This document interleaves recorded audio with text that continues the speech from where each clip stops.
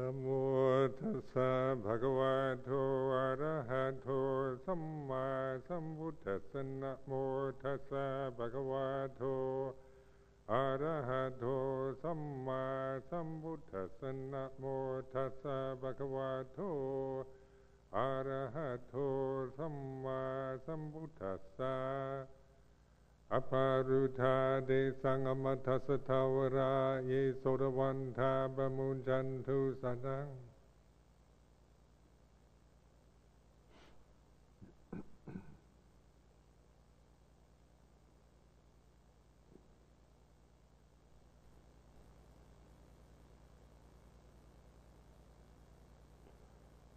This is the Uposatha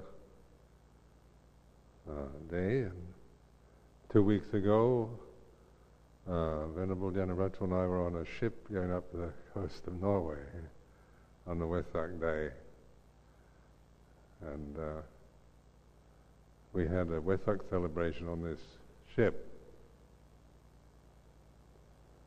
and it was moving up closer to the Arctic Circle, so the sunset didn't really set. It just seemed to last all night long. You get these beautiful colors on the water, on the ripples of the water. The kind of pink, orange colors would mix with the blue, and you get the beautiful patterns of as the ship would go through the fjords off the coast of Norway. There's the visual beauty that one can see. And so at midnight, it was still light. And you get confused when there's no night, because you're used to having these margins to work with, and it gets dark and time to go to sleep. When it's daylight all the time, 24 hours, you lose that something that holds you to a way of moving and acting that you're accustomed to.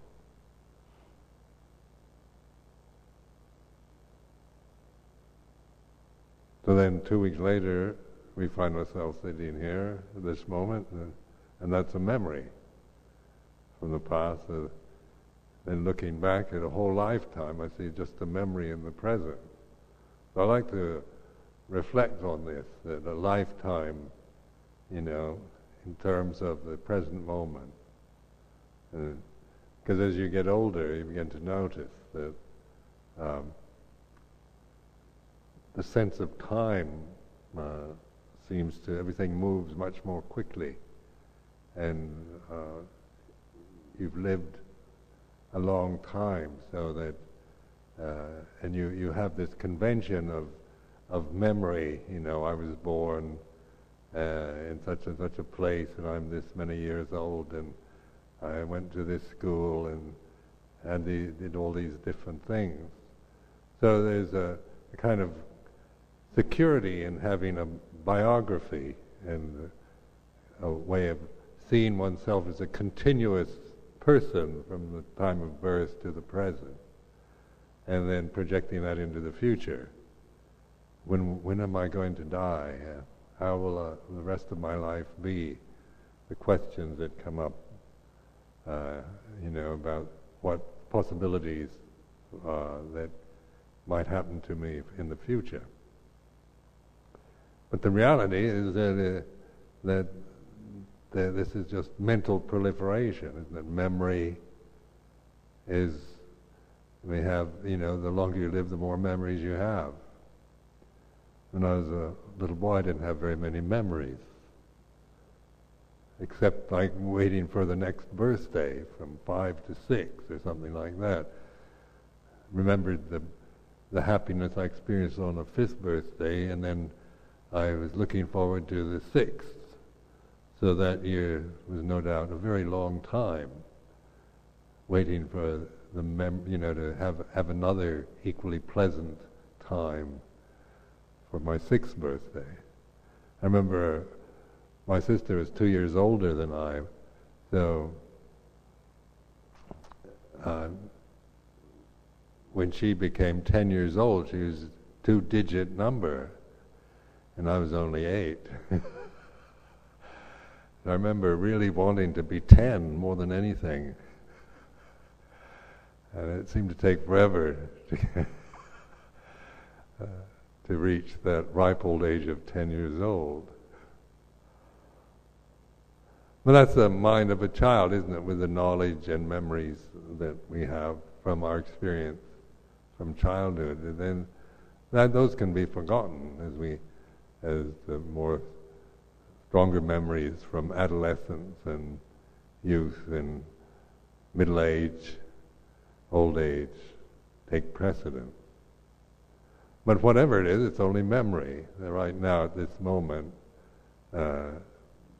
all that I can reduce to just one memory, this kind of a lifetime up to this present moment.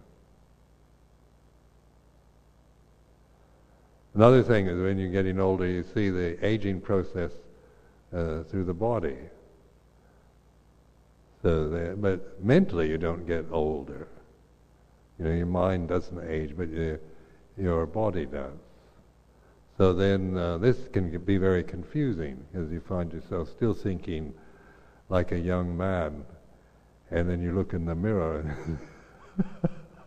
and you've got these perceptions that you shouldn't be thinking like that anymore because you're old.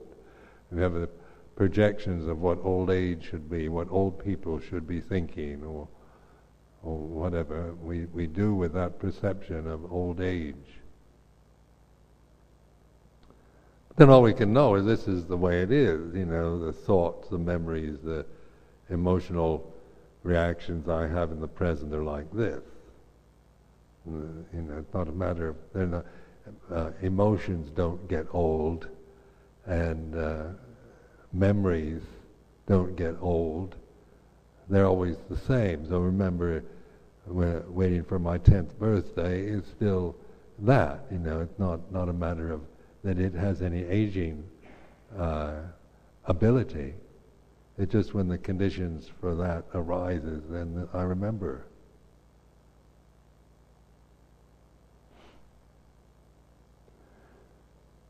So the identity with the body, this is a strong identification, and it's easy to intellectually say, well, I'm not the body, and to go along with the Buddhist teachings on that respect, the body is not self. But we can live our lives on that assumption, quite unconscious, quite unintentional, seeing ourselves as the physical body, because that's the way the society thinks. I am an old man because the body's old, or this is the conventional reality of the cultural habits that we've acquired. So reflecting, this sense of reflecting on the way it is the way to see through, to break down the attachment to these perceptions. It's not trying to convince myself that I'm not an old man. I don't care, that because I mean, it seems natural to be called an old man now, so it's not that is a thing you should never say to me, because I will be terribly offended if you refer to the fact that I'm pretty near 70. So, I mean, this isn't. I don't feel any great resistance to even perceive the perceptions of being old, but noticing the way it is, and the habits of identification with one's physical appearance.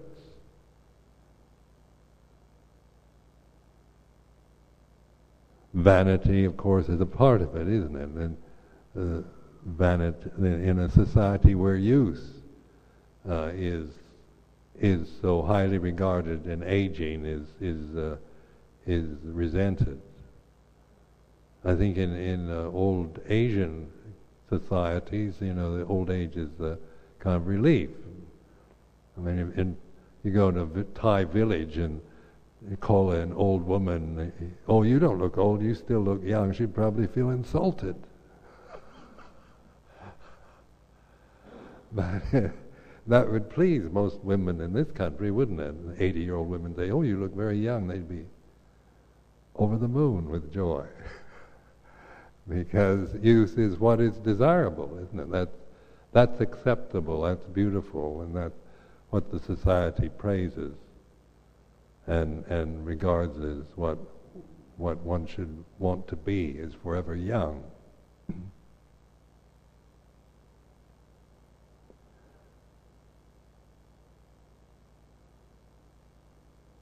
But the mind, look at the nature of, just looking at memory, for example.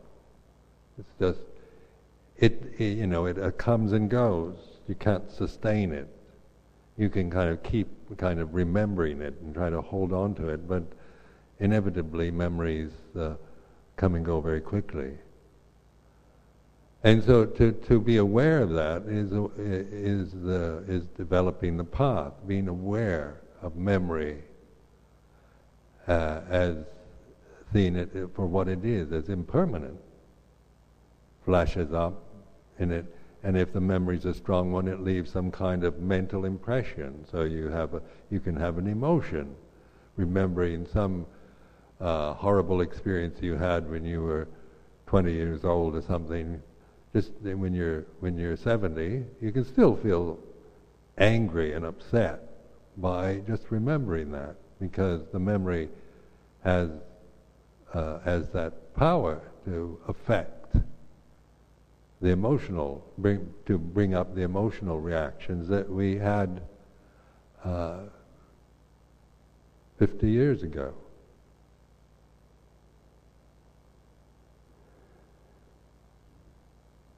So if we were just helpless victims of our conditioning, then there'd be no way out.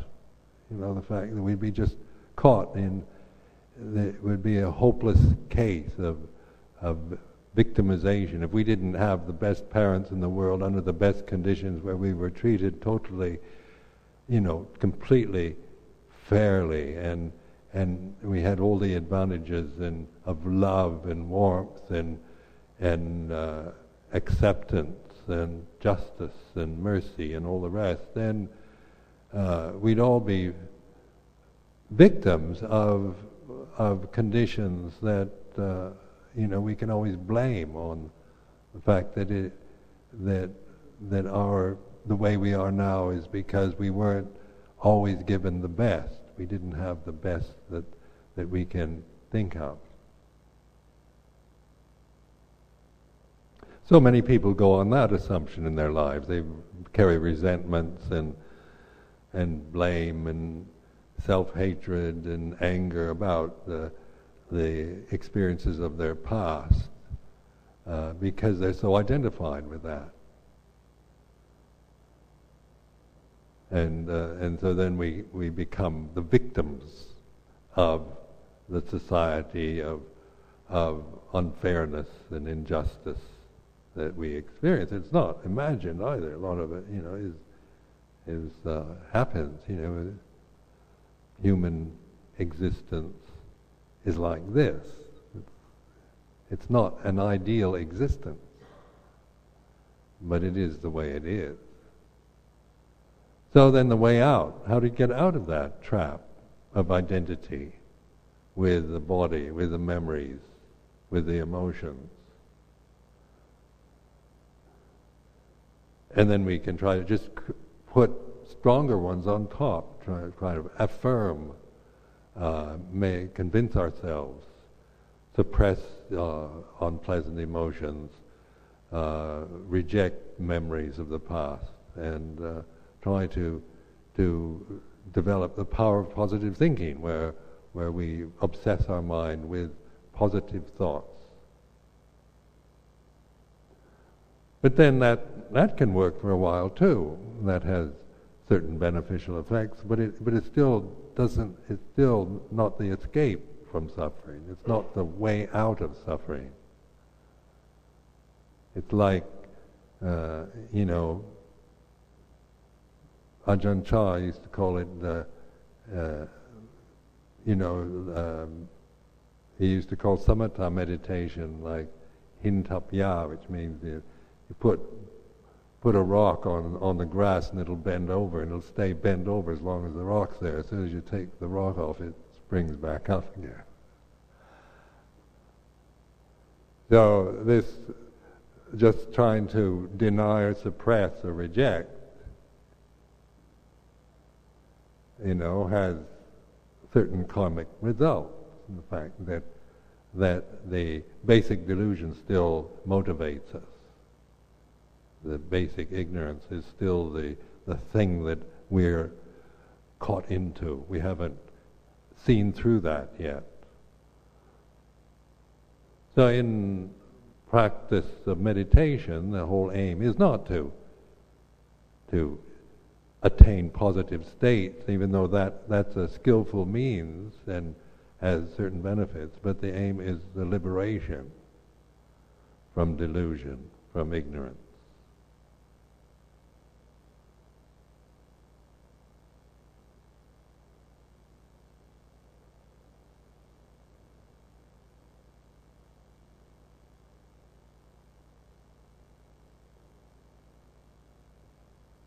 So this liberation then is, we investigate in that.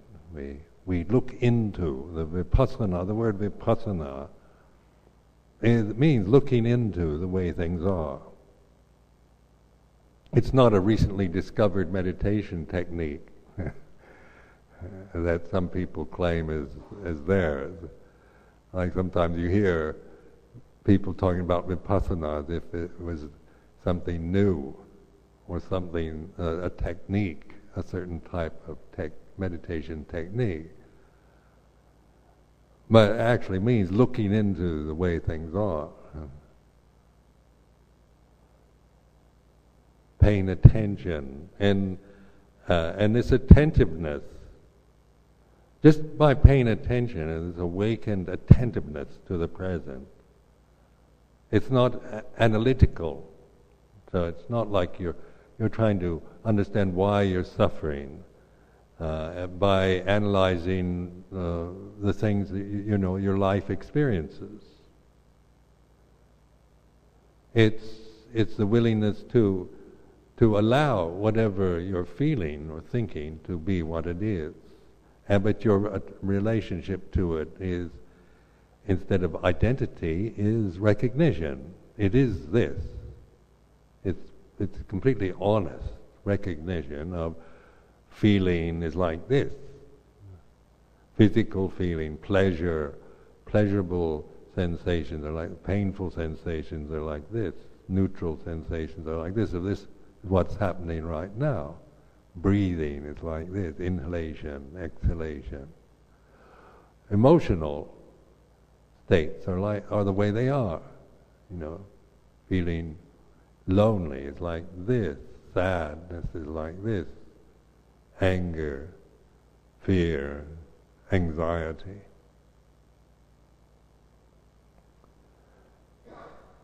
Sometimes we can think, I shouldn't, I've got a problem with anxiety. So then that becomes personal again, isn't it? Because anxiety might be a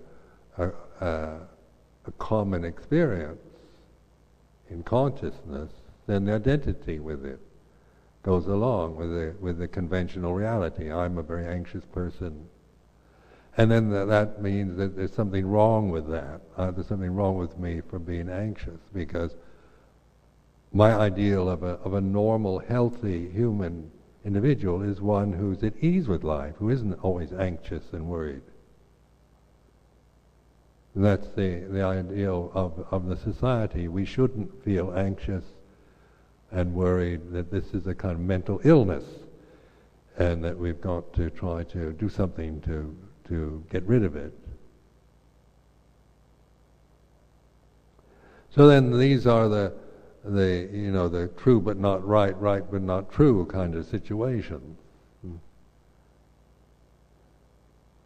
The attachment is the identification, isn't it? I'm an anxious person, and that I shouldn't feel anxious. That there's a kind of mental illness. That's what we fear, being kind of mentally unbalanced. And then that creates even more problem. Then we can trace, the memories will come up about all the things that have made us anxious over the years. All the once you start with I'm anxious, then the memories will all come up, will burst into your consciousness of experiences that you can remember where you were very anxious and worried about something or other, or about life, or about yourself.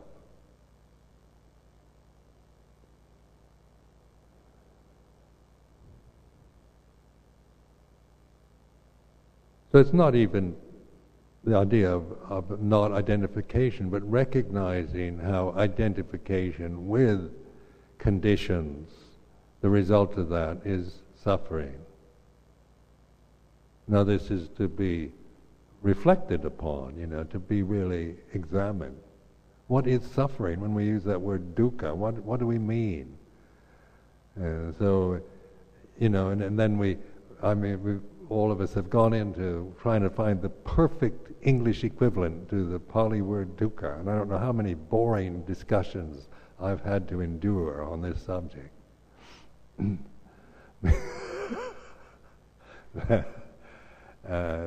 people have very strong views about, trying to find the perfect English equivalent to the Pali word dukkha, and you sit through another session of people's views and opinions. But to me, the word suffering may not, some people find that not very useful, but it's good enough as far as I'm concerned, because all I want to know is the reality of it, the experience of suffering. What is it? Or dukkha, what is dukkha in terms of the present? Not as the Pali dictionary defines it or whatever, but why when everything is, I've noticed, when everything's going well, how there's no kind of obvious dukkha. Everything's just going along very well, and quite happy, peaceful community, and the weather's nice, and everything's just wonderful. How one can still feel anxious? You say, why can't I just relax and enjoy this? Because everything's going well, but then we don't know tomorrow what might happen. There's always that dark shadow, of something unexpected might happen, something terrible, and there's always imminent danger or disappointment or dread about the future.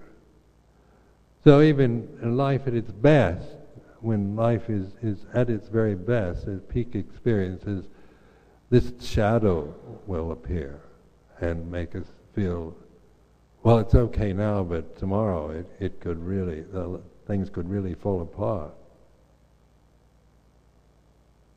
Because we haven't gotten to the source yet.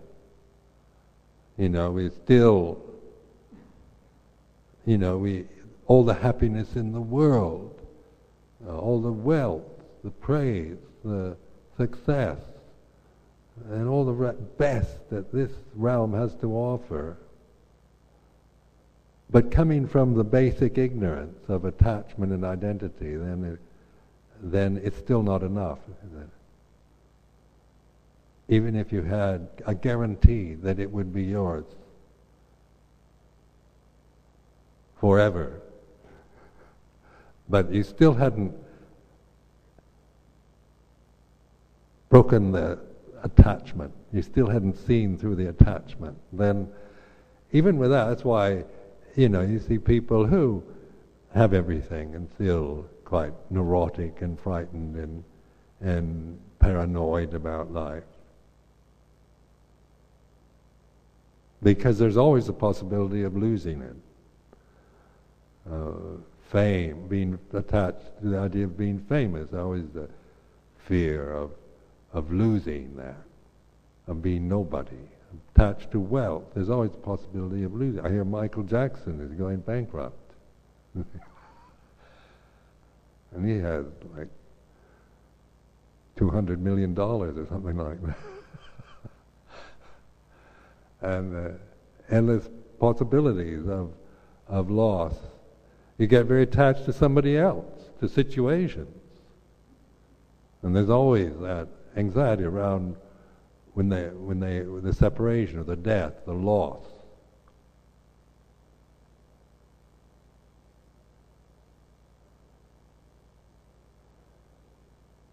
So those are the signs, the dukkha. This is for me, just recognizing even when life is at its best, if I'm not fully awake, fully resting in awareness, then I do feel this kind of irritation in my mind, a tendency which will bring up worry or negative states, doubts, uncertainty, insecurity, mistrust, or paranoia, or whatever.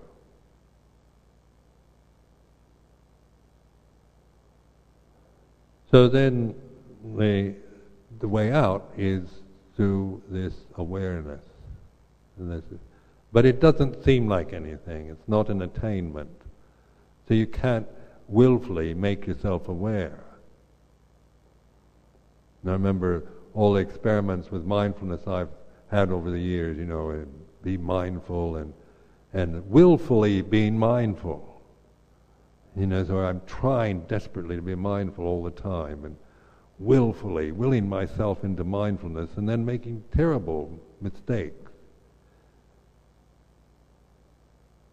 Like walking, I remember at Tam Sangpat years ago, this monastery in Thailand, had to walk for several hours on Bindabat in the morning, barefoot. A very rocky place, and his narrow paths with a lot of rocks jutting forth and tree stumps and little things you could hurt your feet. If you stubbed your toe on these rocks. And so this is a chance to be really mindful. Mindfulness. So I start out being mindfulness, and stub my toe. I said, "You're not being mindful enough."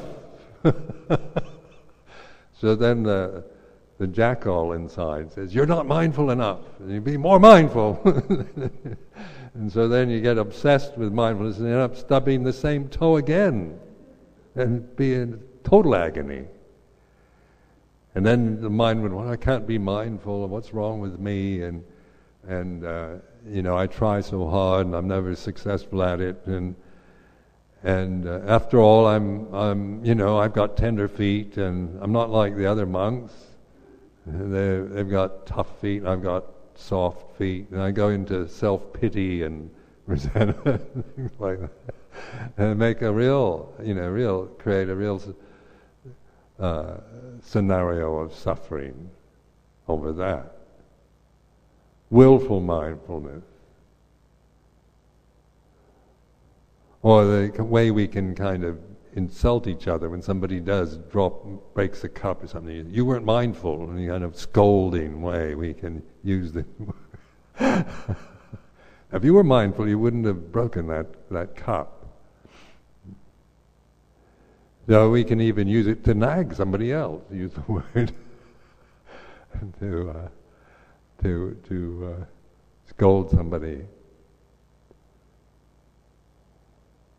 So then, I began to see that what I could get so concentrated that I wouldn't be mindful. I'd get so fixated on becoming mindful and so concentrate on that I would actually not be mindful through this this great effort of will. So beginning to recognize that mindfulness isn't a willful act. It's not like something you have to create, but it's a natural state of being when you learn to open and relax. This sense of being present and allowing even the anxiety to exist rather than trying to get rid of it. And if you're feeling upset or anxious, then we can willfully try to get rid of it, trying to suppress it. So a mindfulness allows life to flow through us in the way that the way that it does, the way that it happens.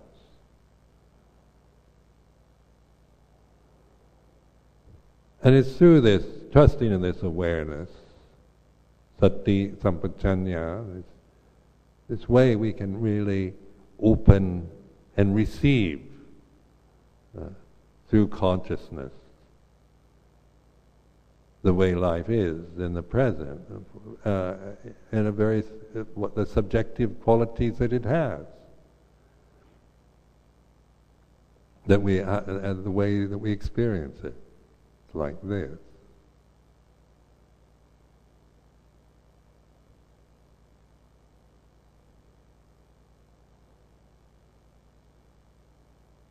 So then meditation, instead of becoming a willful act of I've got to meditate, it's more like siesta of the mind. More like a sense of being at ease, learning to your life here as one of being at ease, of relaxing. I've not seen monasticism or Amaravati or whatever is a kind of continuous kind of challenge to you to find out whether you've got to prove yourself or you've got to live up to these standards and get rid of your defilements and make yourself into some ideal you have of what a good nun should be or a good monk should be. You can see, like when you're accepted in the sangha, that is it's like it's really not rather saying now you're expected to live according to these rules and you should be like this and you shouldn't do that, and then it becomes like something like an arduous ordeal that we've taken on for ourselves. Or that's one way of holding it. But then, in the long run, that doesn't work. One can only do that for so long, and then you get fed up with it. Because you're never going to succeed at it that way. You can kind of, at moments, through willfulness, become extremely good and disciplined and moral and all that, and then you can feel very, that will make you feel good for a while, but you can't sustain it because it's based on a willful act of trying to become something.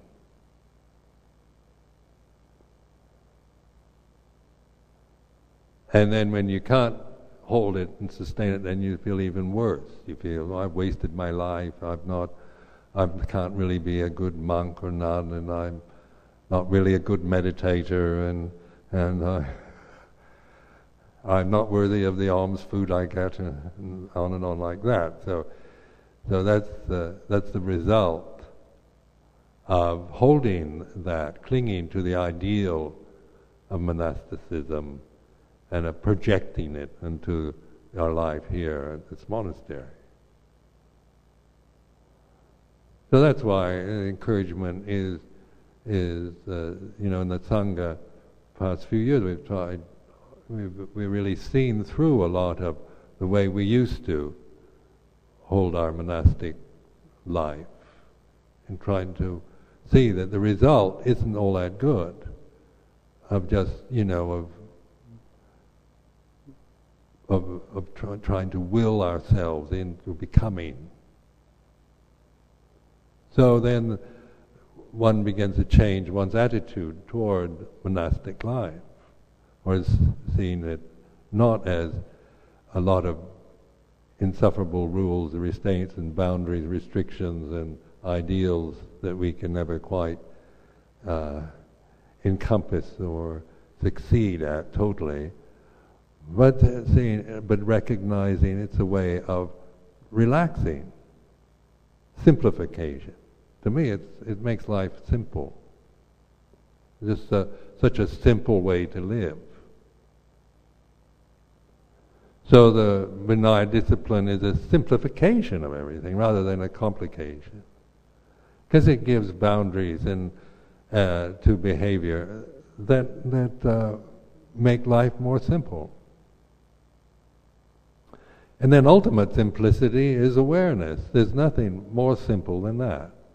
This is simple, relaxed attention of being at ease and open to the present. A very receptive state, receptive, relaxed and open. And the more you recognize that, realize that, then you have insight into the path. The path is a way of being totally at ease. The Eightfold Path, all the samas, all the right this, right that, right everything, is rather than being, something that seems difficult and remote, because right always has wrong. What's right is wrong goes along with right. So sama, how do we want to use that word sama? And so for me, it conveys this sense of being at ease, trusting. It's like saddha or faith. It's where panya operates. And the faith, saddha, and panya then are balanced with mindfulness, with awareness. You find the faith and the wisdom balancing each other. Your intellect, your intelligence, and your emotional life is then finding a balance in the present. Or the imbalances then are recognized, and you're not making a problem about it. You're not trying to control or get something or get rid of anything. So it is like a vehicle, it's the Sangha vehicle. Can be, it's like boarding a lovely ship like we did in Norway and staying on it till it gets to Tromsø. Of course, we saw many beautiful spots. We have moments where we were able to leave the ship in Trondheim and have a look at the cathedral and come back. But we always knew where the ship was and tried to make it in time before the ship left, so that at least we know where the ship is. So in Sangha life, it is a vehicle that we, that those who go on board, enter this vehicle, then see it as something to trust in, to relax into, rather than that makes you all nervous and tense and anxious about yourself and life and the Sangha and all this. And we can make endless problems about monks and nuns and rules and discipline and all that. I mean, we're so easily prone to do that.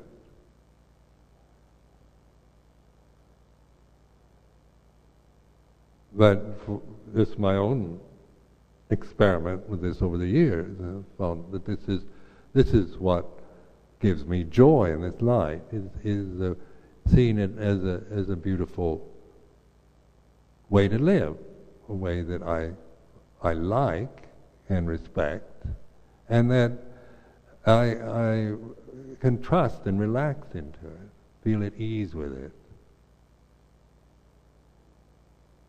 And that's through the awareness, not through some kind of mental, kind of convincing explanations or analysis of it. It's learning to trust in your awareness and the problems that you create around Sangha or monasticism or meditation or whatever you do. Begin to be the witness of it. See, these are creations, these are things that you create into the present. There's something that you're putting into this present moment. And then even in the midst of difficult situations, in the midst of a quarrel or acrimony within the Sangha or misunderstandings or whatever, then these are the challenges also, to learn to trust in the awareness, the way quarreling or anger upsets and affects me, rather than just feeling, wanting to run away from it, or feeling, or getting bitter or enraged towards the Sangha because it disappointed you as an ideal. You think monks shouldn't act like that, and then start working, developing, proliferating on that. And it's true, we're being nasty or something, and we shouldn't be like that. It's true. But then if I grasp that monks shouldn't be nasty, then when monk is nasty, then I create a problem. I create the problem. I can't blame it on the monk, and I create it myself. I create the problem. So I begin to see that, how I create, what I create into the present, and the way it is, in terms of the emotional reality that I'm experiencing in this moment, is like this. The awareness of that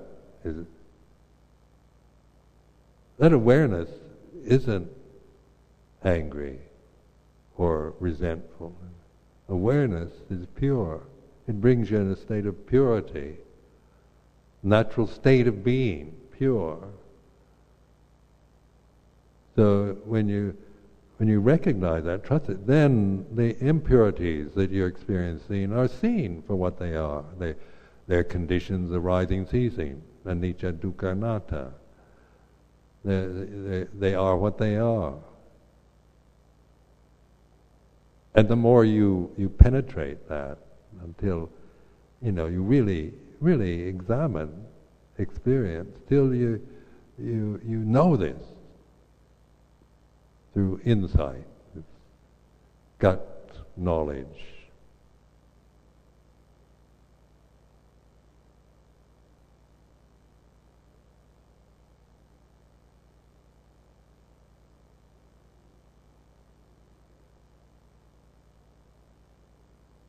So I offer this as an encouragement for your life, and to enjoy your life here. In spite of the difficulties that inevitably arise when you have two humans living together.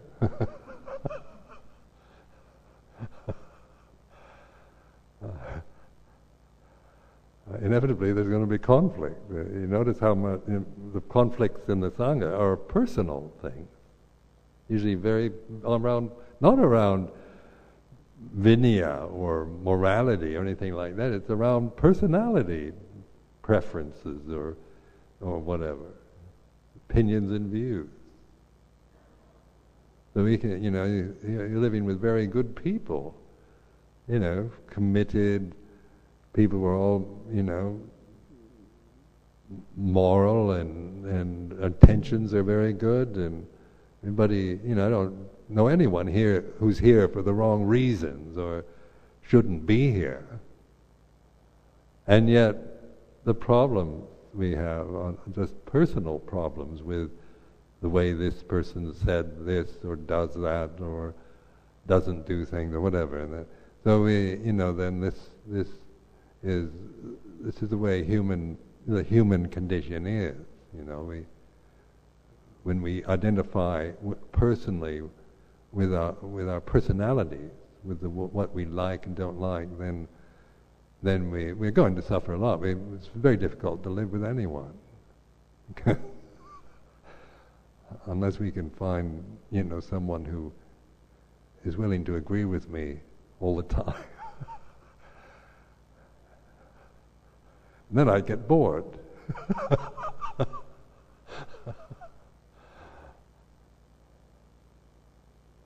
So I offer this for reflection.